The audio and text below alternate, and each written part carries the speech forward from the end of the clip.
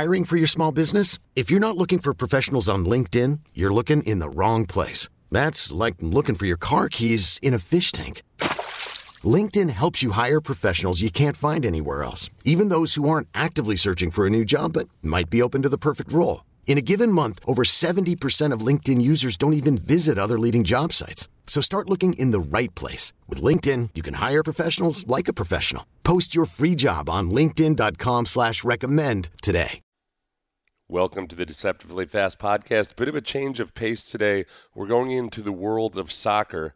I'm going to be interviewing Tab Ramos, who is the head coach of the Houston Dynamo. He's one of the best American soccer players who's ever lived, and I know a lot of my normal football listeners might not be aware of him. I know our soccer listeners know exactly who he is and how he is also likely at some point going to be a coach of the U.S. men's national team. I should say there's a very good chance that he's in that pool of people that are being talked about for just that. So I had a really good time researching this and getting to know a lot about U.S. soccer, really, especially in the 1990s, from the World Cup in 1990, and Tab Ramos played on 3 of those World Cup teams in 1994 and 98. And frankly, I've always watched in a little bit of bemusement and confusion as I see various Americans getting into soccer. And this is the year. This is the year I do it with the encouragement of several good friends of mine who are hardcore soccer fans. This is the year I'm going to go to a bunch of MLS games, and I'm going to get into understanding the history of the game more. I'm going to get it. I'm going to get it, man. That is my pledge. And as we all know, when I make a pledge, there's a good chance that, say, if I promise that it'll be a podcast within the next week, at least a 20% chance that I'm going to have that podcast. So I'm saying there's a 20% chance that I'm actually going to follow through on this and become somewhat more of a hardcore soccer fan. This interview with Tab Ramos went a long way towards that. Love this guy, really easy to talk to. He was in the middle of training camp with the Dynamo and was super, super, super busy. He sat down with me for about a half hour. We had a great time. So enjoy the podcast, and please subscribe and give me a 5-star review if you feel like it. If not, just leave it alone. No need to tell me that you think I'm 3 stars. Just do me a solid. Just leave it alone.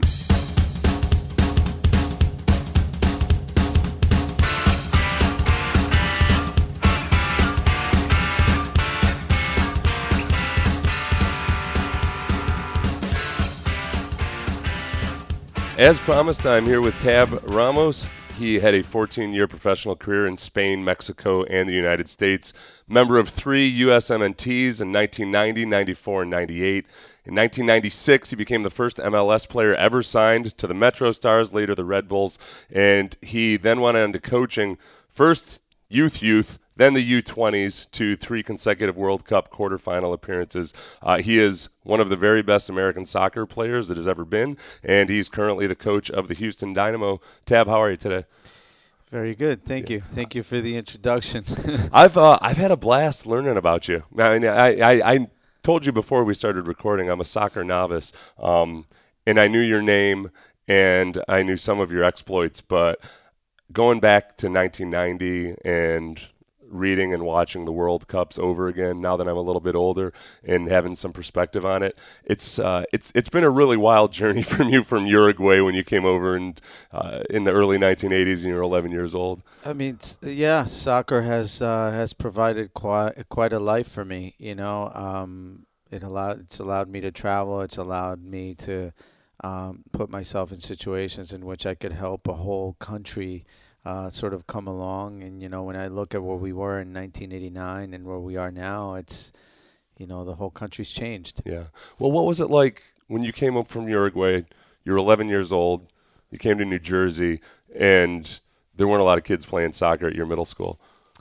Not necessarily at my middle school, but I was fortunate enough to move into an area where there was a lot of Scottish and Irish immigrants. And Portuguese as well. So soccer was an important sport in the area. Did you find acceptance pretty quickly through soccer? That's the only way I found acceptance into the general, let's say, population, because it was difficult to make friends. But once we started playing soccer together, then it became a little bit easier. Mm-hmm. And then you moved up pretty quickly to being identified as one of the better players in your region. You started going on travel teams. And then what was the process after that? You went to North Carolina State, but you were on the Olympic team in 1984. Was that while you were at NC State? No, so actually you were almost on the Olympic team in 1984. I got cut from the Olympic team in 1984. I went to the 83 Pan Am Games, but then for the 84 games, they included professionals for the first time. And so I got cut about a couple weeks before the Olympics. So after having been with the Olympic team for a year and a half, at the time, I think I was only, like 16 or 17, something like that. And, so I got cut from the 84 Olympic team, and then I went to the Olympics in 1988. Did you see that coming? Did you know that it was a possibility? There was always a possibility, but I didn't see it coming. Yeah. It was difficult. Was it your first real hardship in soccer? It was, actually, because I remember, coach calling me for a meeting, and I really didn't know what the meeting was about. So it wasn't like there were a bunch of guys getting cut. Like, we had already cut about half the team. And this was like a last minute. I think it was the day of there was a midnight deadline for the Olympics that day to turn in the roster. So there was nothing else expected. And I get coach to call me in for a meeting. And I remember how short it was, how short the meeting was. I came into his office and he just basically said, "You're really young. You'll have other opportunities. We just got a release for a professional player from the Cosmos, I think it was, and we're going to let you go." Yeah, but I was like, "Oh, okay." So I called my parents. I was like, "I'm coming home." Like, no one expected it. It's really strange. Yeah, that's like, and saying you're young, you'll get over it. That feels like when you get dumped or something. Yeah, it was kind of. It doesn't make you feel better. It was like you'll be fine. I was like, "Oh, okay." Well, at that time too, that was only 4 years after the Miracle on Ice, right? So you guys probably were thinking, okay, we're going to be college kids taking on other nations. Well, I guess at that time, all the other nations were amateurs too. Did everybody else were went amateurs, through this? and then it changed to pros. Yeah. And then we had already changed our team, so we had already been playing with pros. So I just assumed I was on the team. Yeah. So it was just it was a difficult moment, but it was a good one to live. I don't want to say I'm glad I lived it, but those are all good experiences. Later down the road, because they make you understand that it's not that easy. So you're coming here, and the first thing I noticed at the facility here is that you've got a bunch of different countries' flags out around the practice field. Now, are those all the flags of your individual players? Every player is represented on our training field, and every staff member that's here at this facility is represented. Do you spend time kind of getting geography lessons from each other? Well, we could. Yeah. Soccer is, it's always been a world sport, so everybody's familiar with every country. But in general, it was more about making players feel comfortable. That we're in Houston and we all come from different places and we're fighting for Houston, but everyone gets to have a little piece of their own home at our training facility. And I thought that's what it would be about. And if we were to sign a new player, say tomorrow from another country, he gets to come in here and hang his flag. And I think that's a good thing for that player, for him to feel at home. Yeah, that is really cool. I thought when I saw that, I thought of Greg Popovich, the coach of the Spurs, they have a lot of international players and always have, and he always goes out of his way because obviously, on a basketball team, there's still going to be more Americans than anything else, but he tries to really get everybody to know about those guys' individual countries. And it's important because when I'm in the locker room, I'm pushing the players to become part of the community here. So although at the facility we want to make sure that our club welcomes them and that they have a little piece of their country here, but at the same time, it's very important to me that the players, no matter where they come from, that they start learning English, that they start learning the customs of Texas and in Houston in particular, because at the end of the day, it is our obligation, everyone that comes from outside, to adapt to the people here, not the other way around. Mm-hmm. And you have because of your background, I suppose, you're fluent in Spanish. You came here when you were 11 from Uruguay. You played in Spain. You played in Mexico. You've seen how much it helps you, I'm sure, to be able to go to Spain, go to Mexico, and assimilate into the culture more quickly. Yeah, for sure. And there's a lot of young players that we have who have aspirations of one day maybe playing in Europe. And most players in Europe speak English, like they speak both. So English, Spanish, English, French, English, German, but English is sort of the common denominator. So the players that come here who don't speak English, I think there's a great value in them learning the language for wherever they go next. When you've been working with U20s, you only get so much time with them, correct? You don't necessarily get to instill a culture. Right. So well, it's actually quite easy, because all you have to do to create a culture within the U20 national team is, the way I did it anyway, was to make sure that they understood the players that came before them. Mm-hmm. And so, like when we went to World Cup qualifying, we'd stay in a hotel for a month to qualify, but above their beds, I'd have a picture of a former player, say an important one like a Brian McBride or a Landon Donovan, or players who have been in the U20 national team before, who have also made it to the Senior World Cup, and so it gives them that incentive of, that guy was in my shoes at one point. He was trying to qualify for the U20 World Cup. He was here, and he did well here, and then he made it all the way through. And so I try to relate that message to them.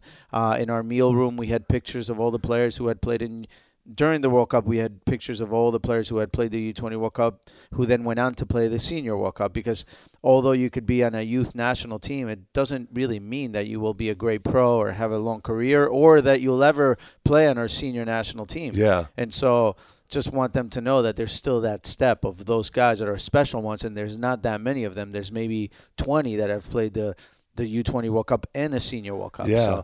So it kind of puts them. So that's the culture. So the culture is, look, I'm playing for the Crest, I'm playing for the U.S., and I'm in this difficult journey, but I can see the guys who have been here before, so I'm following that path. It seems like, because I've heard you interviewed about this a couple times, and correct me if I get this wrong, it seems like you very much want guys to feel and understand and know that they need to earn things, and that to be on the national team, it's not a matter of just being pegged as one of the bright young stars, that you're going to have to beat out one of the full-grown men that's there right now. Is that fair to say? And that's basically what I told the academy players here.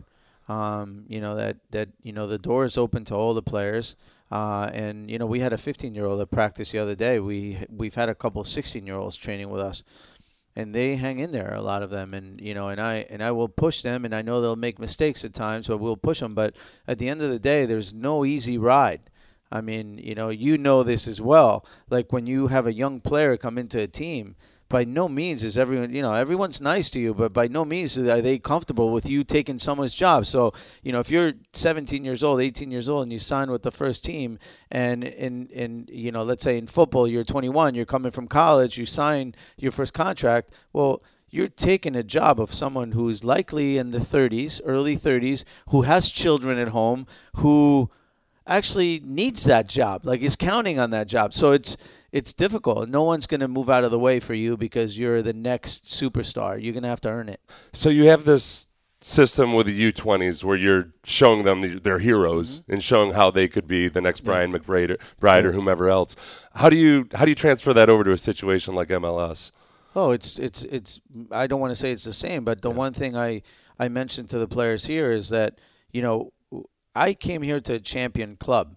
This club has already won a couple of championships, right? And so it's our obligation as the people here we're representing sort of everyone else who's done it before. Yeah. And we need to remain a champion club, because this is what the club is used to. So the club is always bigger than any one player or any one person, and on the staff or anywhere else. And so I want to make sure that everybody understands that that's the case. This episode is brought to you by Progressive Insurance. Whether you love true crime or comedy, celebrity interviews or news, you call the shots on what's in your podcast queue. And guess what? Now you can call them on your auto insurance too, with the Name Your Price tool from Progressive. It works just the way it sounds. You tell Progressive how much you want to pay for car insurance, and they'll show you coverage options that fit your budget. Get your quote today at Progressive.com to join the over 28 million drivers who trust Progressive. Progressive Casualty Insurance Company and Affiliates. Price and coverage match limited by state law. I'm Sandra, and I'm just the professional your small business was looking for. But you didn't hire me because you didn't use LinkedIn Jobs. LinkedIn has professionals you can't find anywhere else, including those who aren't actively looking for a new job, but might be open to the perfect role, like me. In a given month, over 70% of LinkedIn users don't visit other leading job sites. So if you're not looking on LinkedIn, you'll miss out on great candidates like Sandra. Start hiring professionals like a professional. Post your free job on linkedin.com/recommend today. You chose when you were done playing to go back and coach youth soccer, and you've taken kind of a unique path than a lot of other great players who just step immediately into an assistant job with MLS. Was that by design, or did you just want to do something and you realized that you fell in love with coaching as you were coaching? Yeah, it wasn't a plan. I've played with players in the past who you could tell were going to be coaches, and you've been on teams and you see guys that are really well educated on the way things operate and how they work, and you can kind of tell, oh, that guy's going to be a coach. I don't think I was that guy. I only realized after I was done with the game. I think I played the game by instinct a lot, and I listened to my coaches very little. Yeah. and so I feel Were you that coachable, but you didn't necessarily listen to them, or did they think you were difficult? I was coachable because I wanted to get on the field. Okay. So I did everything I could. So if it was a matter of training hard, I always try to train as hard as anybody. I try to win everything we played on in practice. Like I try to be the best player every single day. Right. That didn't change, but it didn't necessarily have a connection to the tactics of the team. I just wanted to be the best player. And so that translated for coaches because they saw that every day. So it was easy for me to be on the first team and play every week. You naturally had a vision, perhaps, that can't necessarily be coached, but because you have that, you can grasp a lot of things maybe more easily or without having to really know it by the book version, I suppose. Exactly. And I think that's why the game after it became easy for me to teach.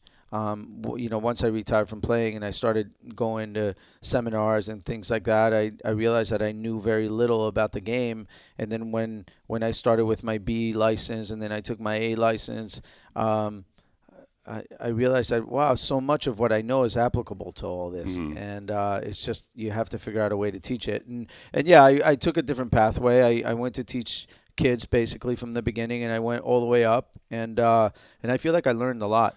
Well, yeah, do you feel like, that you have a certain perspective on things that maybe a lot of other coaches, whether they're great players or not, don't necessarily have?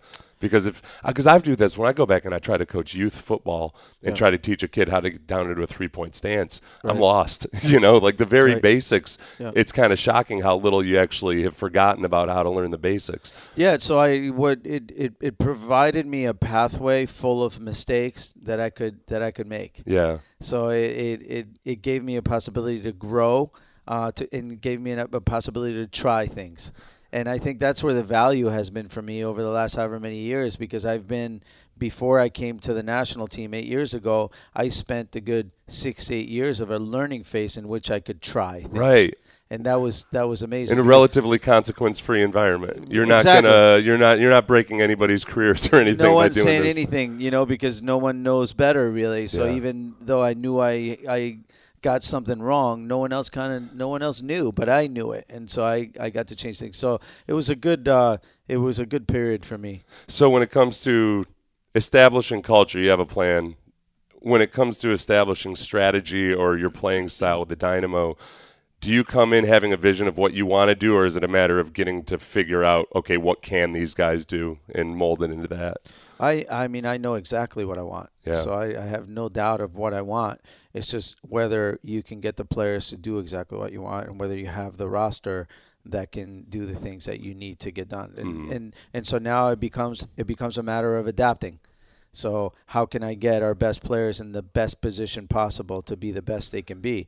At the end of the day, it's not about my system. My system's really not important. What's important is that I can get the most out of my best players. And if I can do that, then I think the team will be successful. Yeah. Has it been a refreshing challenge or change to be working with men versus boys at this point?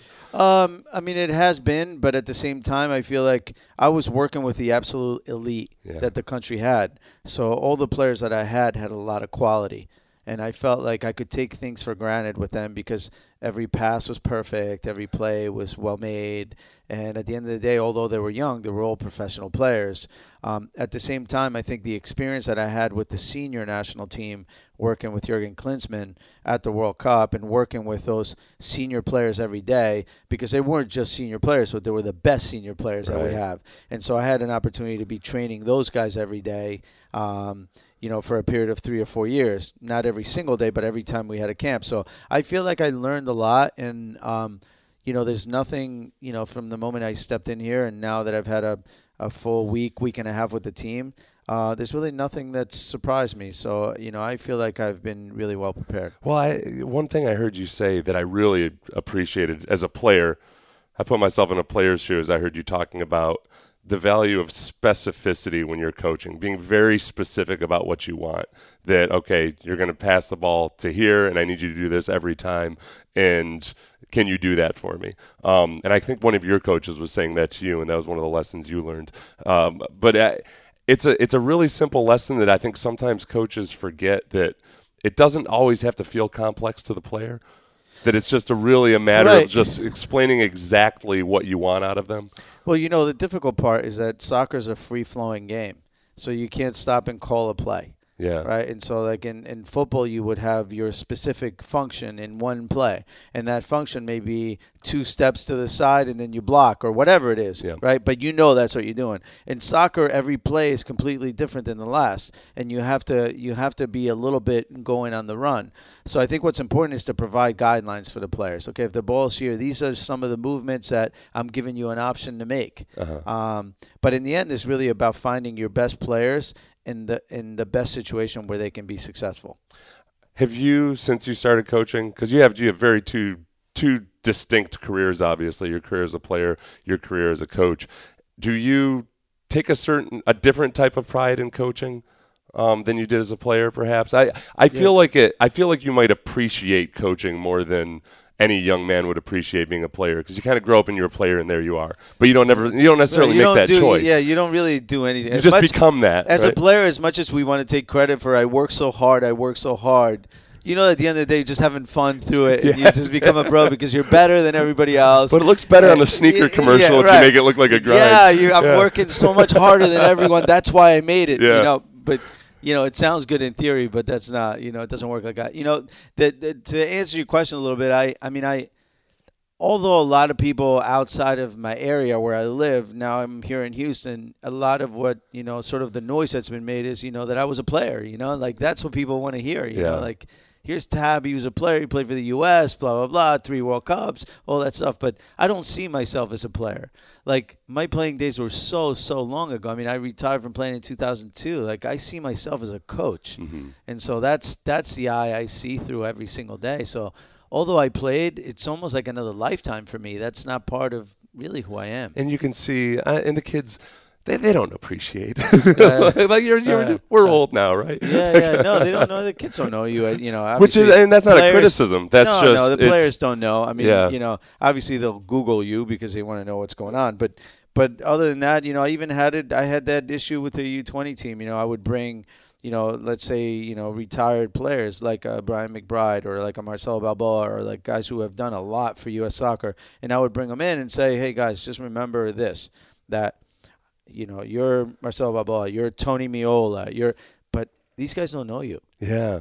Like we live in this world of of course I know Tony Meola. He was great, but they don't. Right. They don't. It was because you think about it, if you're 20 bringing years in Larry Bird necessarily. They know who he is, they know the name, but they don't really know. That's exactly a perfect example, because Larry Bird now steps on he's been in management, so obviously his name's still out there. But had he not been, you put him in a basketball clinic now, and the players are 20 years old. He retired around when the players are born. So unless you played in the last 7 years, the players wouldn't know you. So that's so now it's 2020.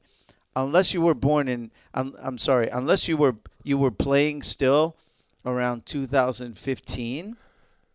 2014, players aren't going to know you. Yeah. So this is way behind. Well, I know you, Tab. Yeah. But you have the beauty of YouTube now, though, Hey, too. my friends know me. Yeah. and YouTube, you'd be amazed at how much they'll go back and YouTube guys and start to figure. Well, we're seeing it with Kobe now. I think a lot of fathers are teaching their young kids about Kobe. Like, no, you need to watch this and see exactly what he was like as a player. Right. Have you changed your opinion of any of your coaches you had in the past now that you've been a coach? That's a great question because I think I've been really lucky. I've had some great coaches through my whole career, and I realized how different they all were, and that you can take something from all of them. Yeah. I wish I could say, this coach is terrible, but I really had good coaches. I could take something from everybody, and I think the kind of coach I am today, if I had to say, probably takes a little piece of all the coaches that I've had in the past. Are you familiar with the story of Rudy Tomjanovich? And I know who that is. There's a little bit of there's a common ground here, which to bring up a very tender part of your past, which is when in the '94 World Cup when you got elbowed by Leonardo, and it was just you spent how long in the hospital after that? In the actual hospital, only a few days, but I was out of the game for about 5 months. For 5 months. Okay, so when you meet Rudy Tomjanovich, I have no idea how you'll bring this up, but you two share something in common, which was in 1977. He was punched by Kermit Washington in a game. I've seen that. Yeah. I've seen that. And going back and reading about that incident with Leonardo and his incident with Kermit Washington, there's so many similarities. And it kind of the frailty with which you realize your career might hinge on. Did that change you at all? Did that change your view of the game or anything? Or was it just kind of an injury and you moved on from it? No, it did because I saw a number of doctors that told me that I probably shouldn't play anymore. And then at that point I realized how important the game is to me, because at the same time I had 100 attorneys calling me trying to sue everybody. So like, if you just stop playing, we could sue, U.S. Soccer, we could sue FIFA, we could sue the World Cup, we could sue the venue, we could sue Brazil, Yeah. I want to play though. Yeah. I want to play. Yeah. So I don't care who you can sue. I want to play. So I wouldn't go down that road. And I realized how important the game was for me and that I wasn't ready by any means to sort of leave it. Yeah. So this season, what are your expectations for the Dynamo? To win the championship. Yeah. That's why we do this every year. And whether at sometimes you fall short or not, I think anything less than expecting to win the championship. Otherwise, why do we come to work every day? Mm-hmm. I showed the players in their first meeting, here's the MLS trophy. At the end of the year, this is what we want to have here. Mm-hmm. That's our starting point. Everything in camp going as you had planned? Everything's going well. And I think to follow up the answer to that question is you have to take certain goals in between, right? And the first one is making the playoffs. If you don't make the playoffs, you can't win the championship. And so one step at a time, we have to get to where we want to get to. I feel good about opening up on a leap year day, February 29th. There's something special about that. You'll always remember that. Okay, yeah, I'll remember it no matter what. But yeah, that'll be special for sure. I really appreciate it, Tab. Thank you so much. Okay. This episode is brought to you by Progressive Insurance. Whether you love true crime or comedy, celebrity interviews or news, you call the shots on what's in your podcast queue. And guess what? Now you can call them on your auto insurance too with the Name Your Price tool from Progressive. It works just the way it sounds. You tell Progressive how much you want to pay for car insurance, and they'll show you coverage options that fit your budget. Get your quote today at Progressive.com to join the over 28 million drivers who trust Progressive. Progressive Casualty Insurance Company and Affiliates. Price and coverage match limited by state law.